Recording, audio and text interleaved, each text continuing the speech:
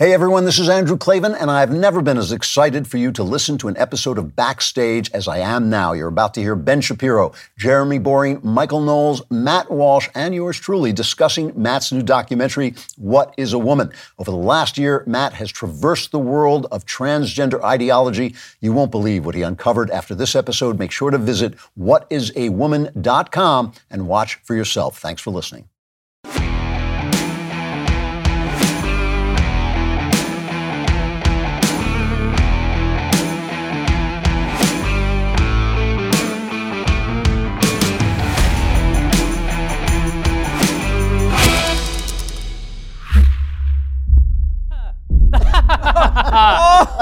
Oh, me oh my. Hello and welcome to the Daily Wire Backstage and the world premiere of What is a Woman? The greatest investment that Ben Shapiro and I have ever made. This is an unbelievable documentary, the greatest piece of content the Daily Wire has ever released. It pains me to have to give so much praise and attention to our very own Matt Walsh, but you are in for an enormous treat tonight, and it is just the beginning of what promises to be, what I promise you will be, the greatest month of premium content in the history of the Daily Wire. It all starts tonight with the premiere of What is a Woman coming up in just 1 hour's time.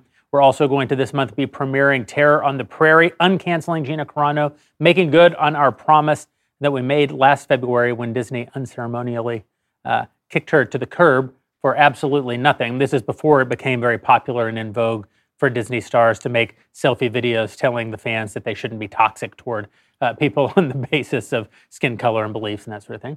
And it will culminate in the release of The Greatest Lie Ever Told, George Floyd and the Rise of BLM from Candace Owens, and Backstage Live at the Ryman Auditorium. That's right. Us gents are going to take to the stage of the most historic venue perhaps in the country once again on June 29th to bring you a great live show and some of the biggest announcements that we've ever made in the history of the country, of the company. June is going to be lit. As the kids, do the kids say? I think some of them do. They're aging out. They're aging out, yeah, it's good. The kids ain't as young as they used to be. I'm glad you're here. I have to tell you that when you think about all the content that the Daily Wire is going to release in the month of June, I'm proud. I find that June, the month of June, fills me with the most pride, perhaps, that I have ever been filled with. And so you can imagine how happy I am. And you're gay. You're gay. Gay? I'm filled with frivolity.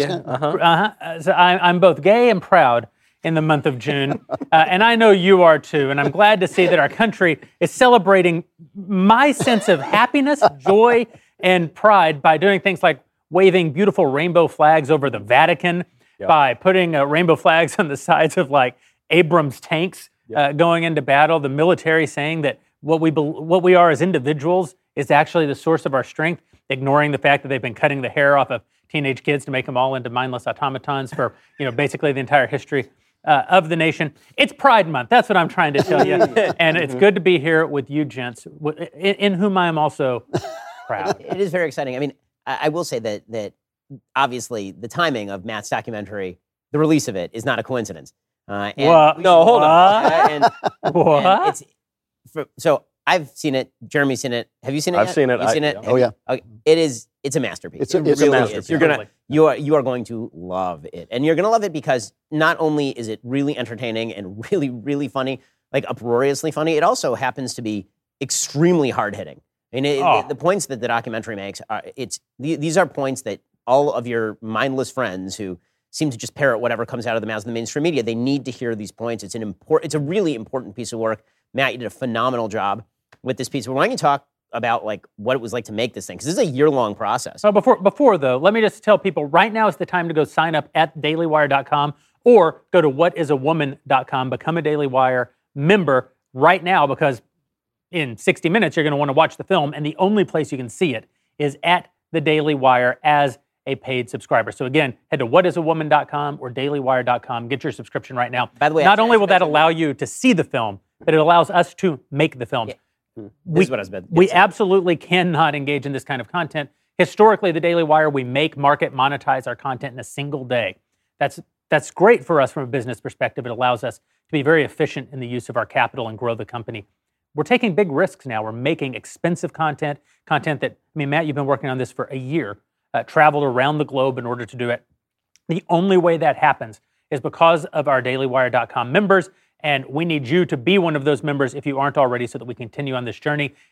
When you see this film, you will thank us for begging you for your money, because it is so powerful, so funny. And now, Matt, tell us about the making of What is a Woman? I was kind of enjoying listening to you guys compliment me. I talk about being proud. I'm actually proud that, because originally we were going to release the documentary in May, and I think this is the first film in history that the release has been delayed for trolling purposes. So I feel great about that. And the film itself, I think the thing that I'm proud of in the film is that it actually, it's funny. There's some trolling elements of it. We go to the Women's March and have a great time trolling them there, and that's pretty much all that's about. But it's actually it's a film. It's actually a really good film. Credited a lot to our great director Justin Folk. And going around, on this kind of journey, I think the theory is that going into it is that gender ideology basically collapses under the weight of a question, which is, what is a woman? Yeah. And what I discovered, and I kind of knew that going in, I figured that was what would happen. What we discovered, though, is that actually gender ideology collapses under the weight of any question at all. And that's true. Yeah, going into some of these interviews with some leading experts and medical authorities and professors and everything else, I had some questions ahead of time that I was going to ask them, and there are certain questions I had pinpointed where I thought, okay, once I ask this, it might get a little bit tense. It's a little bit of a difficult question. Mm-hmm. But what we found is that once you ask one real question, any kind of real question, that's actually a question where you're expressing some kind of skepticism in their worldview, the moment you do that, everything just falls to pieces. Like, one interesting thing you'll see in the film is that a question like, what's the difference between sex and gender? Now, in reality, there is no difference, because gender is a meaningless word. It's like really talking about personality and temperament. But they're the ones who invented this distinction. And yet, when you ask them, well, can you explain the distinction? They can't do it. Everything starts to fall apart just based on that. Yeah, their own concept, and they can't even tell you. Did you find yourself during the interviews, because I went in, I had very high expectations. It exceeded my expectations, and I'm laughing. I mean, that first third of the movie, I am bowled over laughing. And then I find myself in the middle of the movie, when you start really digging into some of these questions with these people, I wanted to throw my computer across the room because of the really evil things that they're describing doing to kids. Did you find yourself having to kind of rein it in a little bit when you're talking to these people? Yeah, a couple of interviews in particular, which I think will be obvious once you're watching the film, who those interviews might be. But a couple in particular where I really had to kind of hold myself back. I guess your instinct is you want to start yelling, and because you're hearing things and you want to sort of yell at them about it. But that, as fun as that would be to do, that doesn't accomplish what we wanted to do in the film. I mean, you can start yelling, and then I'm making my point. You want to expose it, right? I think what we wanted to do was just simply keep asking questions. Just let gender ideology basically hang itself under the weight of the questions. It is amazing the difference, the way the people who are living a life based in reality speak in the movie, like guys like Jordan Peterson. Is that Carl Truman? Yeah. Carl Truman. And the lady psychiatrist, I didn't catch her name. The way they just speak about facts and history and ideas and put them all together. Whereas everybody else is always fighting back. They're always on the defensive. It's always, you can't say this because you're not a woman, or you can't say this because you're something else. You're not identified this way. Or how dare you ask the question? Why are you asking? How dare you ask the question? And then the one thing that made me furious is the misuse of therapeutic language. So they say, why do you care so much? And what I thought you did, I mean, I think the film is terrific, Matt. Actually, and I don't even like you, so I think I'm telling the truth. But what you did really well is you had answers, because they come at you with things that might throw you off, like, why do you care so much? Which is just an insidious, stupid, sleazy There's one question. other thing you did. Yes, you were prepared, you asked questions. The other thing that you brought to this is being a stone cold sociopath. Mm-hmm. He's a killer. Yeah. Which is what we love about you. I would never trust you with anything at any time. If your interests are ever set against my interests, I know what will happen. Your ability to walk into these incredibly tense, incredibly hostile, incredibly absurd environments and absorb it with a straight face. Yes, that's amazing. Yeah. Honestly, it's what makes the film. It's what made it possible for you to get what you got. And I can say with absolute certainty that none of the rest of us here could have done anything like it.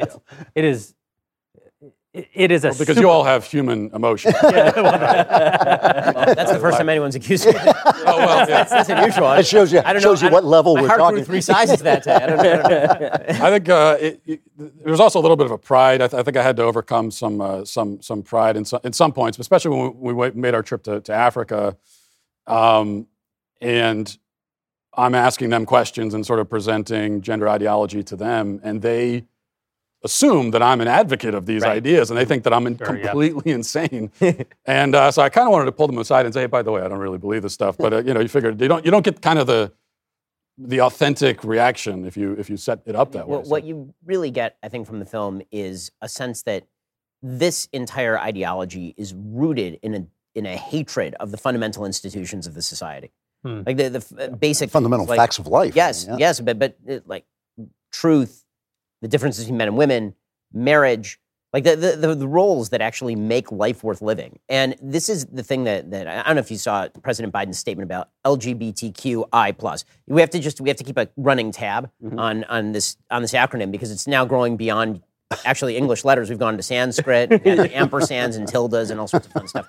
And the flag is getting uglier and uglier, I've noticed. Like it started off as like a nice rainbow, and now you have this bizarre. Well, yeah, because gay guys are fabulous and have a great sense of fashion. But once you add everybody else into this mix, well, the gay guys are being pushed out. Actually, they're not cool enough. This is the point I was going to make. So one of the things that's so bizarre about the idea that there is an LGBTQI+ movement is the fact that the basic premise behind the LG movement is just complete odds with the premise behind the transgender movement. The premise of the LG movement is biological, born this way, our behavior is unchanging, it cannot change, and therefore you should be tolerant of this sort of behavior in us. The premise of transgenderism is there's no such thing as biological reality. Right. And everything is free-floating. Also, if you're a gay man, you're attracted to other men. Right. You have to know what there's a gender biological they are. essentialism to men and women that underlies lesbian and gay, but is a complete opposite of the transgender movement, which is why you now have the bizarre spectacle of transgender women who are raping women and claiming that they are women in the process using their very female penises to do so. And the BBC going along with it by changing the pronouns in its stories to reflect this sort of stuff. So Joe Biden put out a statement on LGBTQI+ minus divided by sign month. And in this statement, he had what I thought was a really telling line. And you hear it a lot. And it was, "We see you for who you are." And that is such the opposite of the truth. Yeah. Because in order for me to see you as you are, there has to be some sort of objectifiable metric of what you are. There has to be something verifiable and objective. If you're walking down the street and you have an internal feeling, there's no way for me to see you, quote unquote, as you are. What this means is that you must have your feelings about the world validated by everyone, no matter how destructive they are, no matter how destructive to yourself they are, no matter what they are. It all has to be validated. And no society can function under those conditions, because for me to then see you as you are means I have to now take on faith things that are blatantly untrue and at direct odds with reality. And that's really what I think the documentary shows more than anything else, is that these people are saying things that are at blatant, direct odds with reality, and they are torturing children in order to achieve That's purpose. the worst part. The other thing that you notice, and you see this in documentary a lot, but this is just the LGBT, left. This is what they do. All these kind of sleight of hand tricks. And you brought up this question of, well, why do you care so much? Well, hold on a second. You're spending all this time telling us that we're supposed to care. Yeah. You're literally throwing parades in the streets saying, hey, everybody, you should care about my sexuality. And then the moment that we actually care and say, okay, let's talk about this, they say, well, why do you care so much?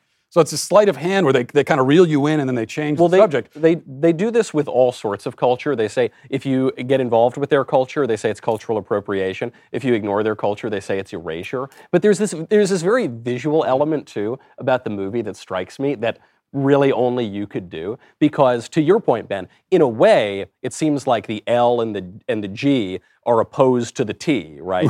But in another sense, there is a commonality here between the L and the G and the B and the T and all of them and feminism and every other ism, which is all of these movements basically say men and women are basically the same. So M plus M equals M plus W equals W plus W, and the M can be the W and the W can be the M, and a woman needs a man like a fish needs a bicycle. And so that's the claim that runs through all of them. And then there you are on screen this giant-looking lumberjack guy with a big bushy beard, and you're talking to these little girls, and you say, "So, what do you think a woman is? Can you tell? Am I a woman?" And you just think, "No, you're not. Whatever a woman is, you are not it." And it was shocking too.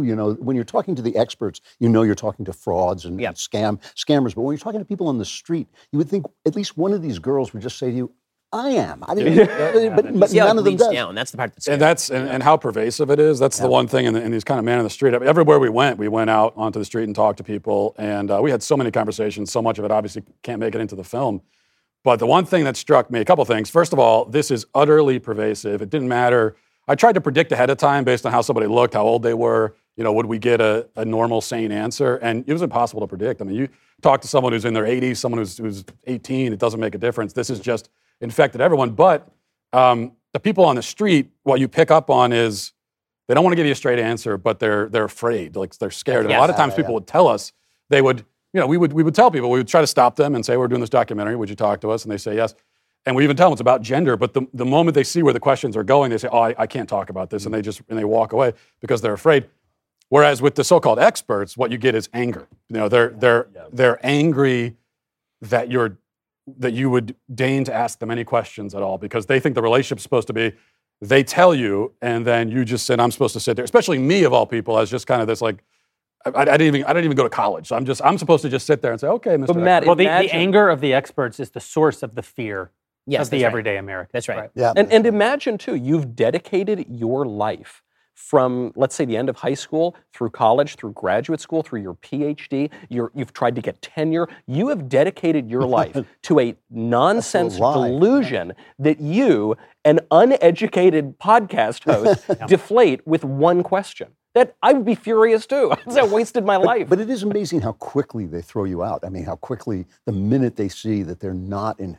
One of the people says to you, and nobody disagrees with this except the dinosaurs, that's the ugliest thing they can say to you, that you might be old, or you might be unhip. But that person actually says, "No one disagrees." No one disagrees. And only when Matt pushes back says, "No one," well, the dinosaurs. The dinosaurs. Like the initial statement is, no one disagrees. because you're not a person if you disagree. Right. And also That's really what it's remember the world that these people live in. I mean, and that person knew that that's obviously not true. But these people also live in a world where, in their world anyway, nobody does disagree. Well, it demonstrates how, by creating a false consensus, you can convince an enormous number of people that they must go along with the false consensus. I think one of the things that's happening here is there's a famous social experiment where if you go to a busy city and you stand on a street corner and you look up into the sky and just stand there for a few minutes, then sooner rather than later, there'll be 20, 30, 40 people who are standing there looking into the sky because they're assuming there's a reason that you're looking into the sky.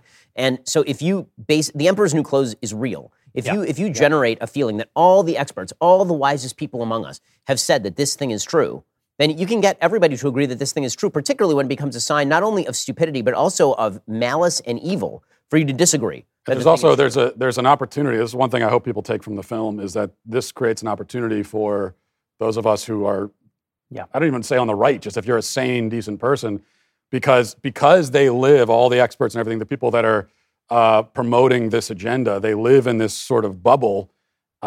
They've gotten, they're weak. I mean, they haven't been tested. These ideas have not been tested. They have a soft belly. And they're not prepared to be tested. And so it doesn't take much. All we have to do is have a little bit of a backbone and ask some basic questions. We can win. This is a gender ideology. This is a battle we can actually win. I don't say that about very many things because I'm the pessimist, but we can actually win this, I think. And I think it's the bottom stick of the Jenga tower, because this is the place where you can say, no, you're not telling the truth. And you know what? You're not telling the truth about race either. And you're not telling the truth about all these things that they're, this is why, when you pitch, I hate to be an ad man, I hate to be a pitch man, but when you pitch subscriptions, we've been doing this now for a long time. This is a big moment for us, I think, where we are moving into this kind of content. And we just can't do it. We're not doing this on our own. And I get so many letters. Conservatives, as you know, are naturally pessimistic. That's part of being a conservative. And I get so many letters, it's over, forget it, it's done. And I think, well, that makes it easy for you not to do anything. That's right. But, people can actually help. They can actually be part of this. And they think we don't appreciate it. They think we don't know, but we know we're walking on their water, basically. If they don't fill the tub, we can't go anywhere. Matt, we're going to let you step off set for a moment to go do another interview, and then Matt will be joining us again. In the meantime, we're going to have the director of the film, Justin Folk, join us to talk a little bit about the making of the movie. But I want to follow up on something on your point, Drew, which is when conservatives who are naturally pessimistic start to lament that there's nothing that can be done, I actually think that we're, in addition to being sort of preservers of tradition and institutions, we're also supposed to carry the light of biblical religion forward. And from the first pages of the Bible, God calls man to optimism. He says, be fruitful and multiply, which is fundamentally about creating and looking to a future, looking to the unknown, the things that are very frightening ahead of us, and nevertheless planting seeds in hopes of a harvest. So to throw up your hands and give up is a fundamentally anti-Christian thing to do. It's a fundamentally anti-American thing to do. Supporting the Daily Wire, becoming a member of the Daily Wire, isn't the only thing that one can do, but one must do something. Yeah. If you're throwing up your hands in surrender, you are literally no good to any of us. If you're doing anything, you have my gratitude. If the thing that you're doing is becoming a member at Daily Wire, we're going to be good stewards of that opportunity. That capitalizes our business. It's not a donation. We're going to produce content and serve that content back to you. But it is an investment. You're planting seeds in trusting us that we're going to bring about a harvest. And I think tonight we're going to make good on that promise in a major way. I think all through the month of June, we're going to make good on that promise in a major way. There are other ways to capitalize businesses. You don't want us to capitalize this business that way. That's the key. That's the key, because you can get money, especially for a company this size. There are really easy ways to get money that come with all sorts of strings, and there's an ideological component, ESG, environmental, social, and governance policies that rip out the diversity and inclusive policies. And whoever gives you the money, that's who you're indebted to, and we want to be indebted to our audience. Right, that's exactly right. And I think one of the things that what Matt's documentary is going to show you tonight, and it really is, again, I can't praise it highly enough, but I'm not going to have to sell it to you in about 38 minutes. You'll see it yourself. If you subscribe, which you should. What Matt's documentary really shows more than anything else is that the left-wing ideology is a balloon, and it's filled with hot air, and it feels really, really big. I mean, it's looming there on the horizon, and it's just enormous, and it's every corporation, and you log on to watch ESPN or CNBC, and you're seeing progress flags dedicated to the notion that gender and sex are completely separate, but also the same, and they don't exist, and they do exist, and it feels like you're being beaten over the head with this. Matt is one guy with a beard, a camera, and some funding from us, and he went to the bastions of this ideology, and with one question, he completely collapsed it, because the thing about that balloon is it's full of hot air. All it takes is a man, some tenacity, a beard, $1 million from the God King, and the directing talent of Justin Folk. Before we bring Justin, I have to say, personal note, Justin Folk did the first series of videos I ever did, the Klavan on the Culture videos for PJTV. Indeed, he did. And I'm so happy to see he has redeemed himself. I had to do all of this to get your good graces again, so thank you so much. No, guys, thanks for having me, and man, what a privilege, to make a movie with you guys. It really has been a privilege. I also want to thank you for ruining my Hollywood career. Yeah, you're welcome. Whatever we can do for you. I had some real ambitions of directing Glee Part 4, so that's kind of out the window now. But no, it's been a privilege, and working with Matt has been awesome. I've gotten to know Matt, and Matt's a guy that has such an interesting personality. He is so funny, but you have to kind of understand. You have to watch him. And he never shuts up. That guy, yak all day. Yeah. But when Matt laughs, he basically, he thinks something's funny because he shows about like 1/8 of an inch of teeth. He just does that. But no, this was great. And what was your biggest takeaway in the making of the film? Well, what moment sticks out to you the most? I think I had a lot of takeaways. I think the biggest takeaway I had that came while we were making the film was how important this was. When we started out, and Matt told me the idea of the film, I was kind of like, I don't know. This is an issue that people don't want to touch. They don't think it affects them. They think that they can kind of live their lives with their kids and do their thing, and this thing won't affect them in any sort of way. And I just felt like, okay, how do we do this? How do you do a movie on this issue, the gender ideology thing? And when Matt told me sort of the method, and you guys have been talking about the method, the sort of Socratic method that he was going to go about doing this, which was just simply ask questions and then watch this thing unravel, I was like, wow, that could work.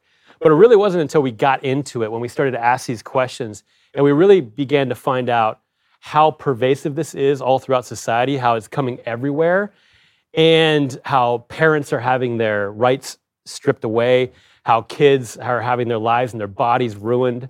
That's when it really dawned on me, like, wow, we're really doing something important here, which is kind of the important decision for me too, because it's like, am I willing to throw myself out there as a director on this topic and do this? And the importance helped that. Our dailywire.com members are able to ask questions, and this question just came in for you. Without giving anything away, what do you think is the most important interview in the film? The most important interview? Yeah. I think the most important interview is probably, we have a transgender person, a hero in our film, Scott Nugent. Scott is a person that transitioned from female to male and tells the story. Of course, Scott has endured some tremendous physical difficulties and health problems as a result of the transition. But more importantly, Scott speaks so well about why we need to prevent this from happening to kids specifically. And I think because it's such a human story, it's such a real story, it's somebody who's lived it, I think that's probably one of our most important interviews that we did. Yeah. The most interesting interviews in the movie to me actually are the people on the street. And it's not that they have anything to offer, they don't. And that is what makes it so interesting. They don't even offer the party line answer. Yeah. Everyone just about that you speak to is terrified and speechless. The ambiguity is part of the weapon that the left uses. I mean, Ben, you just hit on this, the idea that, sex doesn't matter except that it does, gender isn't real except when it is, all of the contradictions that are inherent in transhumanism. Fundamentally, gender is a social construct. Therefore, here are 58 genders that no one in your social order has ever heard of or conceived. I mean, none of it makes any sense, and that's the feature, not the bug. That's right. Because then it really comes down to the deconstructionist point of view, which is that everything is power. Yeah. So the postmodernist point of view, the sort of Michel Foucault, Jacques Derrida point of view, is that all rhetoric, all logic, all this stuff, these are just systems of power that are finding a way to express themselves. Yeah. And they accuse, capitalism being a system of power, or they accuse free speech of being a system of power. But the reality is the reason they say this stuff is because for them, everything is a system of power, because in the end, they are petty tyrants. And the idea is that if we confuse you so much that you don't understand what's going on, then if you wrong step, we destroy you, then the only safe path is to just repeat everything I say. It's just say after me. And if you don't repeat it in exactly the words that I'm using, then you must repent. And if you don't repent, then we'll destroy you. And if what I'm saying tomorrow is different than what I'm saying today, again, that's a feature, not a bug, because you're demonstrating your fealty to the ideology by what you're willing to give up. If the idea in any sort of ideological system is that your loyalty to the system can be proved by how much skin you have in the game, which is fairly true, right? If you're a Christian, then you have to involve yourself in certain practices. You have to go to church every Sunday. You have to bar yourself from certain behaviors. If you're an Orthodox, you have a ton of stuff that you can't do. There's just certain things that you have to do and not do. When it comes to leftist ideology, the skin in the game is simply you have to give up all rootedness in logic and reason when it comes to gender ideology, and you have to just pretend along with us, and you have to mirror exactly what we say. So if I tell you right now that biology is a social construct, but also that children are born transgender, if I tell you those two things simultaneously, the male and female are categories that don't exist, but a male can become a female by doing surgeries to his body to make him appear more like a biological female. Two things which are in complete contradiction with one another. If you say those things, and you say them, and you hold them in your head, that is not only demonstration that you are virtuous, it is demonstration that you are willing to give up your own mental health, your own sense of intellectual honesty, to give up logic. To give up everything. I mean, in order to be one of us, and it's all one of us kind of stuff. There was this really scary aspect to that Will Thomas interview. Will goes by Leah, the swimmer on the UPenn team, and I felt conservatives were reacting to it in a spike the football way, like, haha, we got him. He's admitting that transgenderism is false, because he couldn't answer the question. He just said, well, I don't really care. I'm happy now. And I don't care what the other girls think. I'm happy now.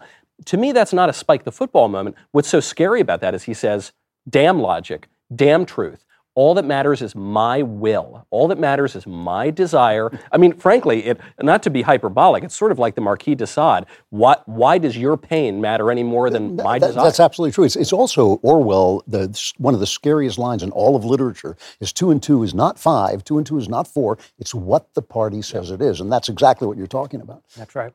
The Leah Thomas interview is astonishing, by the way. If you haven't actually seen it, the number of unbelievably narcissistic things that are said in that interview. And again, self-contradictory things. One of the things that Leah Thomas says in a voice significantly deeper than my own, which is no great accomplishment except that Leah Thomas is supposed to be a woman, is that Leah Thomas at one point is asked about the non-competitive nature of a biological man who is enormous, racing against far smaller and biological women who went through female puberty.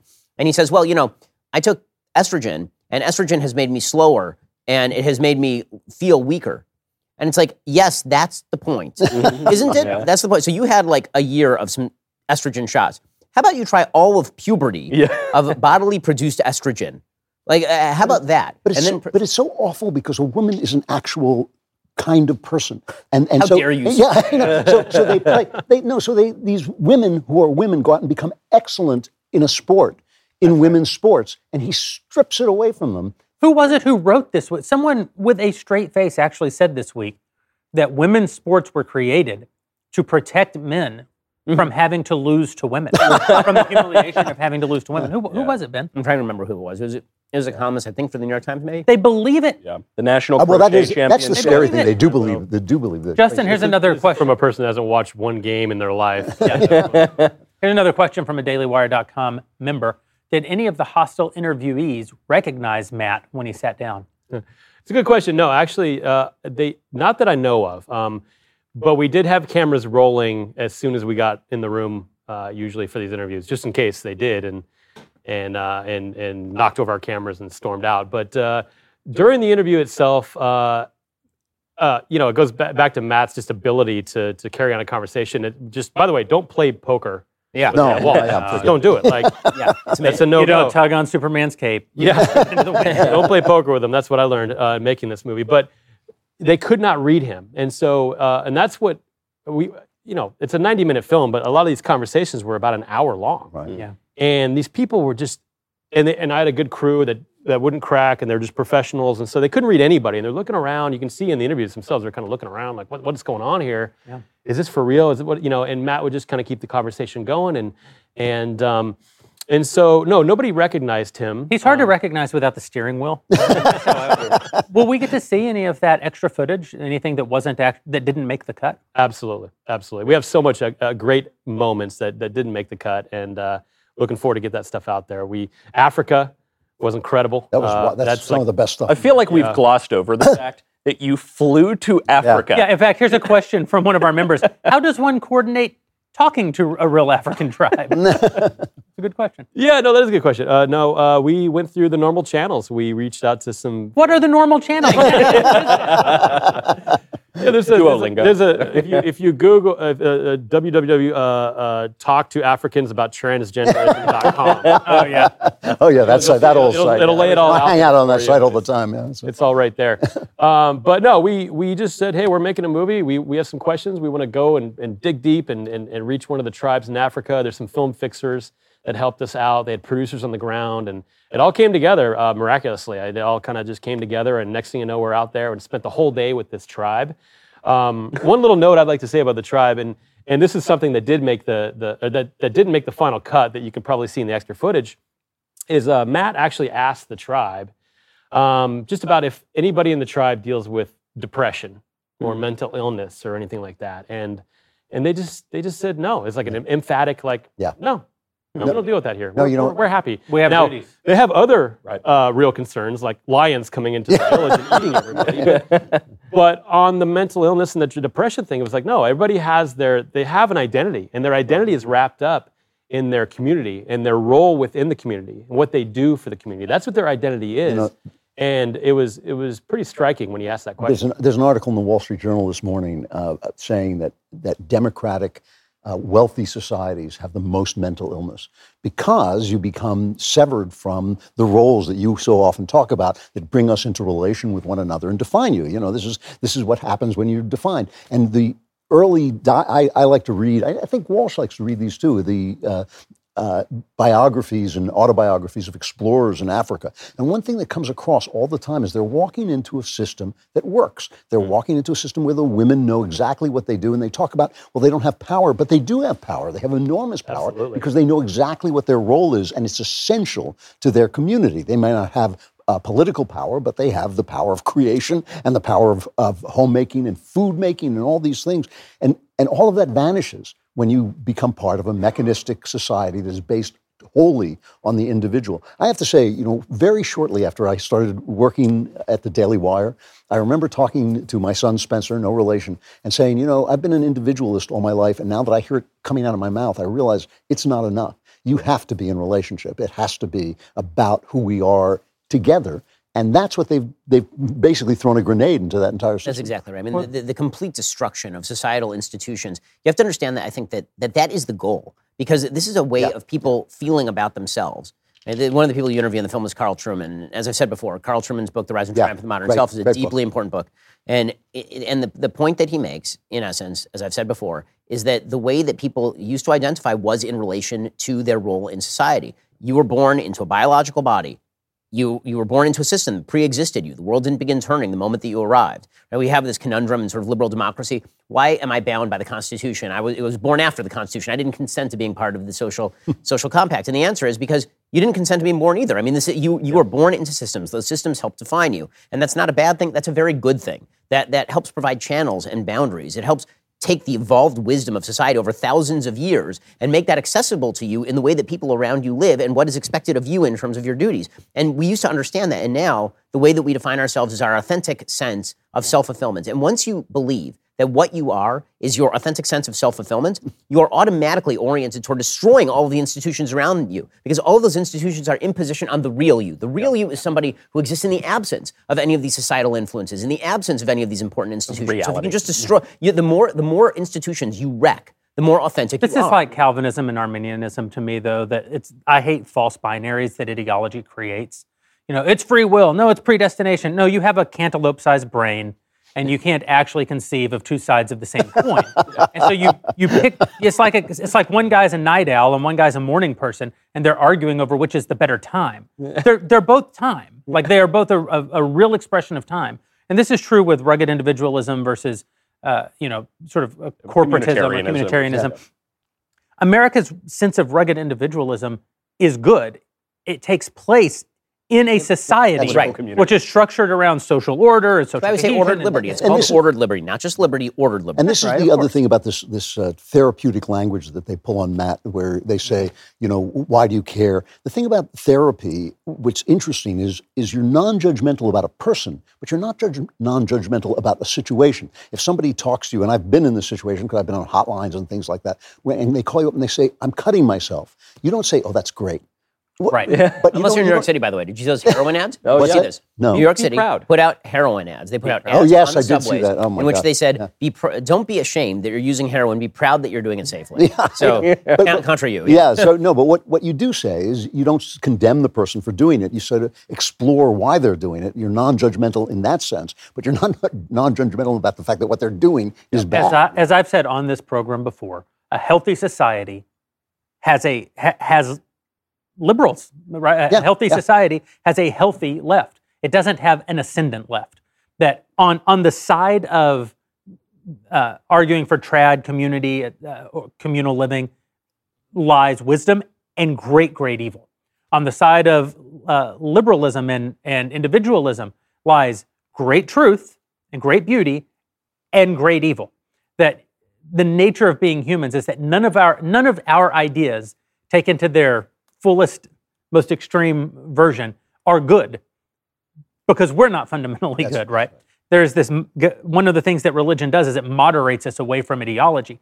Now, when you're an early convert, is the reason that Paul says not to put early converts in charge, by the way, in the New Testament, because early converts become incredibly ideological, incredibly zealous, incredibly dogmatic. They become very dug in on their ideas.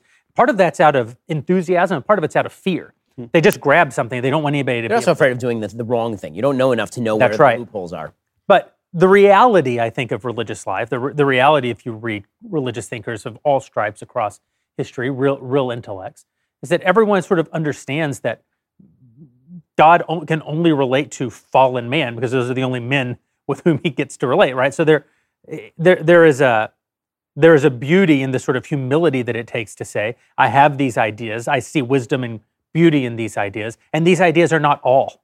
I'm not capable of understanding all of it. And in terms of the relationship and the idea that man has identity in relationship, I mean, one, this is why modern people don't get Socrates. There are lots of reasons not to get Socrates, but the fact that he accedes to death rather than being exiled because his identity would mean nothing if he were outside the city. But then even furthermore, God himself, right? God in Judaism, God himself has a relationship with the people of Israel. And in Christianity, God has a relationship with himself because he is three persons. I mean, that is where identity lies, right? It's not just some atom floating out in space. I actually believe, I listen to you guys sometimes, the Protestants argue with the Catholics, and I sometimes think this is how God is teaching us that institutionalism, the togetherness of it all, and the independence of it all are somehow going to have to be reconciled in ways that our cantaloupe-sized brain does not understand. At the stake, but that's where it's going to be reconciled. You had me right up against the Catholics could possibly be right. There's a question, Justin. It's obviously not working. Yeah.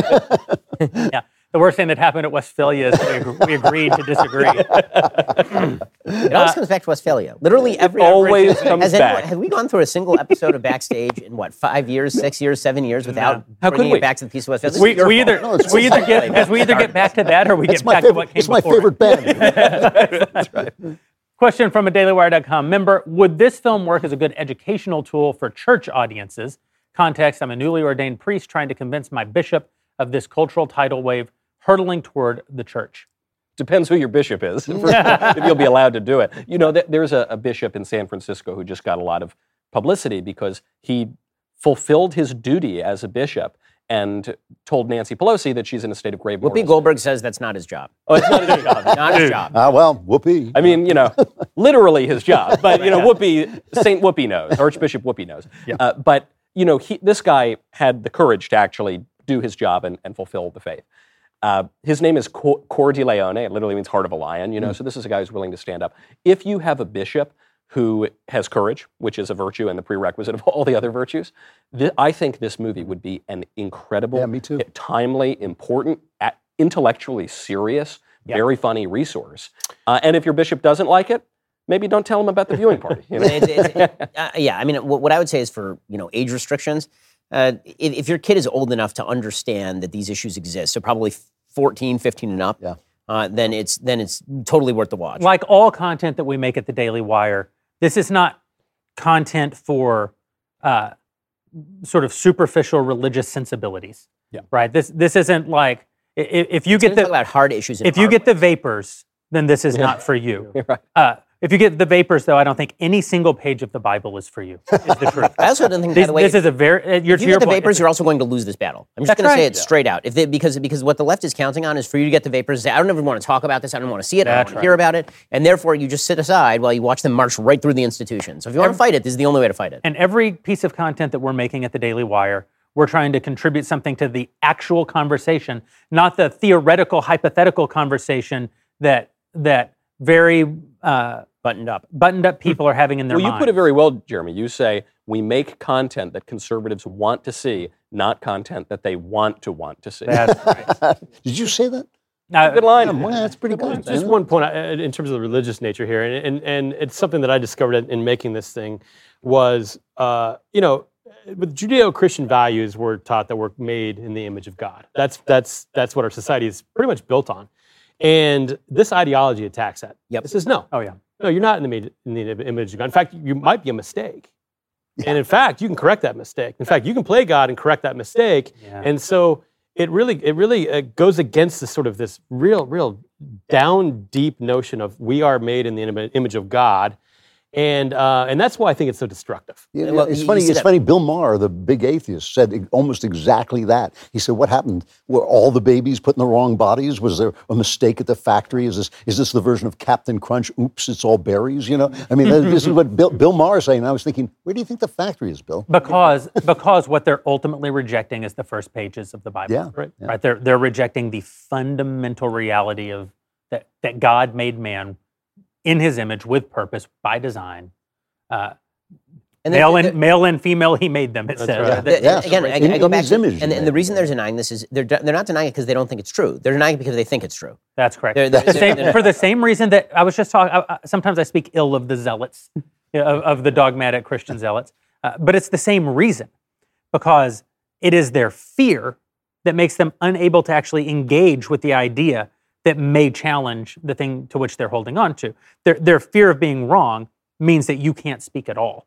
That is a base human reaction. Because if they're wrong, see, if we're wrong, we can change our minds. But if they're wrong, their virtue is gone. It's also an attack on their identity. Yeah. Right. So you hear this language all the time. What you're saying is an attack on me. It's a violent attack. You're erasing me. If what you are saying is that who you are is not anything objective, not verifiable, not in coordinates with society, there's literally nothing to you except what you feel at this very moment, then of course anything I say that disagrees with you is an attack on you because you've literally defined you as whatever you feel in this moment. So if I say something that makes you feel bad about yourself or makes you feel that what you're saying is incorrect, that is in fact an attack on your identity, which is why this is not your identity. It is a lie. Your identity is not whatever you happen to think at this specific moment. It is how you orient yourself to the world and how you deal with the fact that you live in a biological body, with the fact that there is a society around you that has rules, and that those rules exist because they have been passed down from time immemorial to help with the healthful transition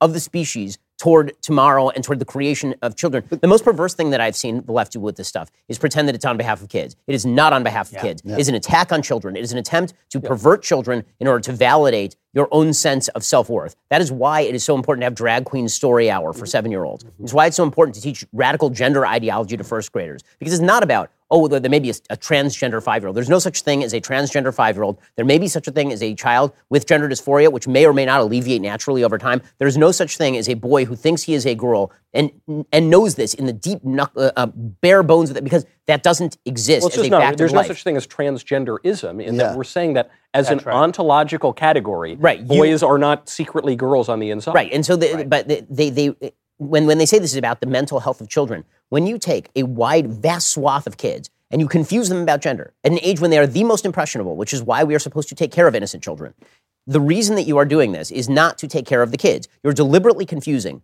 hundreds of millions of children. Deliberately, you're doing it to make yourself feel better about yourself. And you see it in these TikTok videos of these first grade teachers, or you know how good it makes me feel when I talk about my gender identity with third graders? You know how good it makes me feel when I announce my sexual orientation to a bunch of small children? Who gives a flying how it makes you feel when you talk to a small kid about sex? But this points out why we feel we love this country and we feel it's basically benign. Because for all its sins, which are human sins that are always going to be there, it basically lets us find our way and form relationships. Whereas for them, it's always an imposition on that personal, joy that they're going to have, because they're never actually going to have it. So it must be somebody's fault. Justin, thank you so much for making this movie. Thanks for working with us on it. We're going to get Matt back out here, but we'll see you at the after party. Why you talked about how great it was to work with him. I've never heard you say that about me. I don't know. Thanks. Have a good night. Yeah. For the rest of you, now's a good opportunity. There are 12 minutes before we bring What Is a Woman to its worldwide premiere. Head over to whatisawoman.com and become a Daily Wire member right now. You have 12 minutes left to catch the film in its debut. You will not be sorry, and it will give us the power to continue making this terrific kind of content going forward. Some people have asked us, if the film is so powerful, if it's so important, why are we locking it up behind a paywall? And the answer is because a nonprofit could not make this movie. Right. I can prove it. There are $1 billion of conservative nonprofits out there, and none of them have made this movie. This is the kind of content that only comes into existence through a profit mechanism. It comes into existence because of our dailywire.com members, and therefore we have to monetize it to our dailywire.com members. How therefore can it ever expand its influence? Well, first of all, we're talking about it very publicly, not behind a paywall. There will be clips of it that are very public, not behind a paywall. We give away 95% of our content. Our business model is terrible. Our business model is because we have a profit motive and a missional motive. Here's 95% of everything for free. We hope people will pay for the 5% that's behind. But I'll go further than that. If this were behind a paywall at Netflix, people wouldn't be asking us that question because they would understand that the number of people behind the paywall at Netflix is sufficient that would satisfy their need for the film or for the content to have cultural penetration. Well, you only get there if you add the subscribers. So in a way, people are they're saying, you don't have enough subscribers. We think this content is so valuable that everyone should be able to see it, but we shouldn't have to pay for it. That's the first contradiction. The second contradiction is, We think that you don't have enough subscribers for it to make sense for you to put the show behind your paywall. Therefore, we will not add more subscribers to you by becoming a subscriber. It only works if it works. And the only way that it works is if you join us. DailyWire.com, whatisawoman.com. Become a member now. 10 minutes to go until the world premiere. The other reason... it's a really simple concept, really. It's support the content that you want and don't support the content that you don't want. which I mean, by the way, there's this whole controversy now over the new Star Wars TV show, and the actress is complaining about the fact that and Ewan McGregor's come out and called his own fan base racist and everything. And this is the game that Disney plays at Star Wars. They put these characters out there who they know are unlikable and the audience isn't going to like, so they could trap the audience into complaining about it, so they can call them racist and virtue signal. Right. But then the problem is that conservatives keep supporting that content, even though we're tired of that game. And then there's content elsewhere that's the kind of content you want, but then you say, well, I shouldn't have to pay for that. I shouldn't have to support it. That's just not how it works. If you want the content, then support it. There's a lot of stuff that we do at the Daily Wire, I think almost everything that we do, that can only happen here. I mean, this film, I'm well aware of the fact that I could not have gone anywhere else to do this film, for one thing, because I'm under contract, but also because nowhere else could this film exist. Well, and, that's because basically, I mean, not to pat ourselves on the back here, but that's because of the producers. And what I was going to say here is not just, because Jeremy and I are wonderful, though we clearly are, but really the major producer of the film is the subscribers. When we talk about the subscribers, the subscribers are effectively executive producers on the film, because it is their money that is going into the film. Yep. You guys have opted to give us your money so that we can make stuff like this. And we think of you guys as the people who are collaborating in the creation of content that is going to change hearts and that's going to change minds. And again, our goal is to get not hundreds of thousands of people behind our paywall, but millions of people behind our paywall, so that every day you have millions of people who are ingesting content that is healthy for them and that is good for them and that helps change the discourse and that makes you into a weapon for truth and for values that actually matter. Because it's not just for, movies like this aren't just for people who don't know better. They're for people who know but don't have the words to speak. Yeah. And I think that's what this movie does. To compete with us, which changes the entire landscape. It changes their You're also not subscribing for What is a Woman. You're getting What is a Woman tonight. You're subscribing for the next What is a Woman. Yeah. And you're subscribing for the next one. And, this movie would not have existed without all the support from our members already. The next one won't exist. The slate for 2022 is insane. It only happens with your support. So if you like it, get excited for the next one. Yeah. Matt, I have a question for you from one of our existing DailyWire.com members. I'm sure a lot of people will accuse you of editing to make these individuals look weak and pathetic in the film. What is your response? I don't think the kind of editing exists. I mean, we would have to use so many special effects to create this. No, there was. I assure you, there was no editing necessary whatsoever. And you can see that if you actually watch the film. That's the kind of criticism that can only exist from people who haven't seen it. And the left is already accusing us of that. And the film doesn't even exist for them to see yet. Yeah. But if you watch it, you can see very clearly that this is just question, answer. Usually a non-answer, but that's all it is. That was one of my favorite things, I think, about the film is the fact that you're asking all these people these questions, and they so clearly have no answers.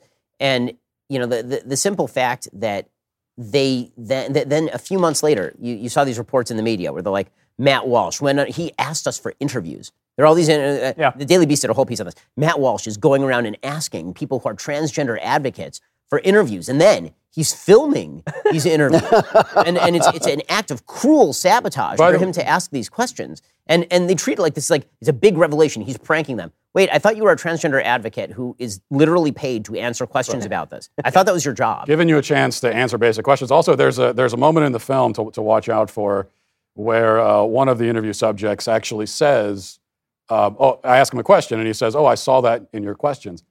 Because many of the questions we asked, we actually sent them ahead of them because they asked for them. Yeah. And so like, okay, here are the basic questions we're going to ask. Sure, go ahead. Got nothing to hide. But even those questions, they collapsed in answering. They knew they were going to be asked them. So that is how... It's not Borat. You're not trolling them in that sense. You're very open about what you're doing, and you ask them very serious questions, and they can't answer them. I mean, it's very... The only Borat element of this is you didn't just say, I am a conservative. and I'm a religious person. Because if you had said that stuff, then they wouldn't have given you the interview in the first place. But the questions themselves are not a prank. The questions are just questions. At the risk of sounding like a liberal, asks a DailyWire.com member, how was your mental health impacted during the making of the film? It was not great for some of these interviews, I have to say. I mean, there was a couple of times when we left, and it was just kind of, in particular, one of the people we talked to is a sex change surgeon, put quotes around sex change, because obviously you can't really do that.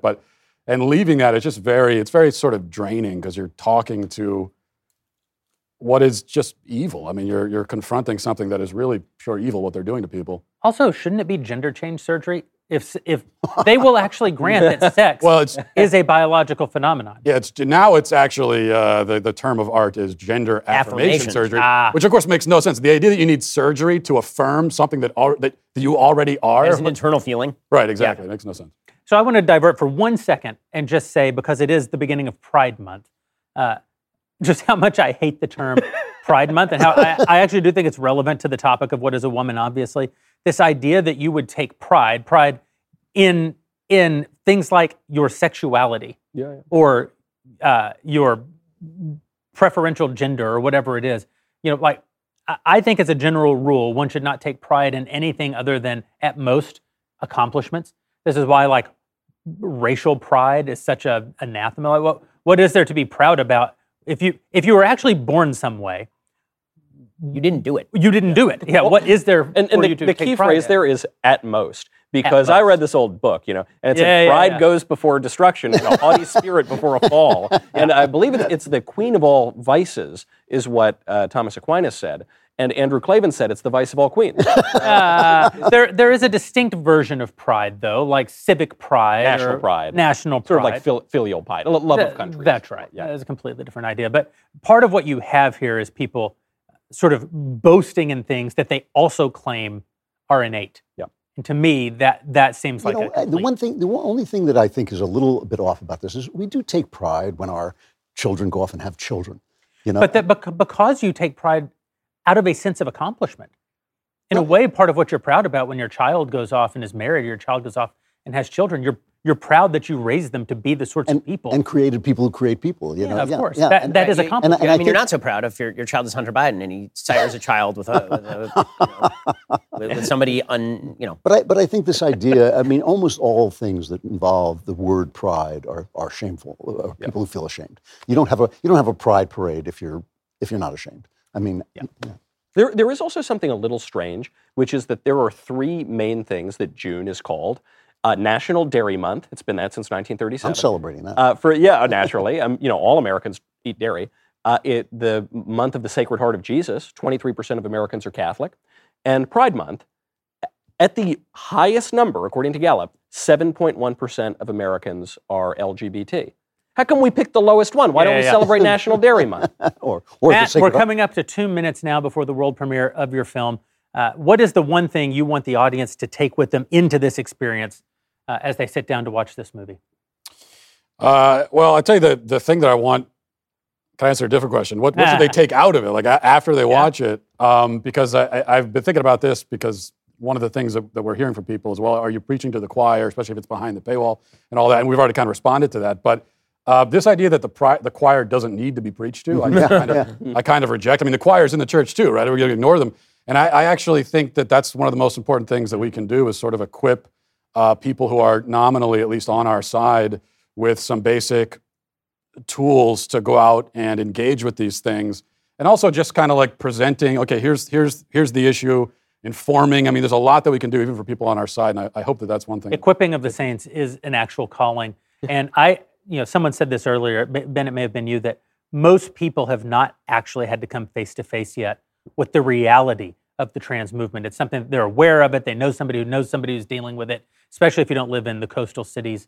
I think that this film, for a lot of people, this will be their first time to see the real evil that's being foisted on our society. We talk about the kids. That's obviously the most egregious place that it's being foisted, but not the only place that these ideas are being foisted. And they are meant to destroy society. Right. They are meant to destroy social cohesion. They're meant to destroy the world as we know it, because they believe that a better world lies on the other side of tearing down the world that we all love and defend. So thank you for making the movie. I can't wait for the audience to see it. Whatisawoman.com. If you're not a member yet, hurry on over there.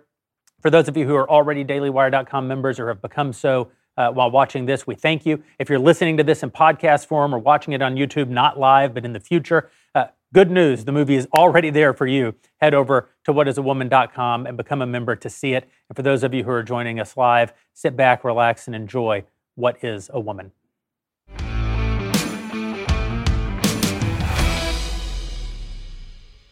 Daily Wire Backstage is produced by Mathis Glover. Executive producer is me, Jeremy Boring. Our production manager is Pavel Wadowski. Studio and equipment management is by Patrick Kennedy. And broadcast engineering is by Mark Herman. Editing is by Jim Nickel.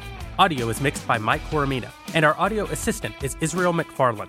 Playback is operated by McKenna Waters. Daily Wire Backstage is a Daily Wire production.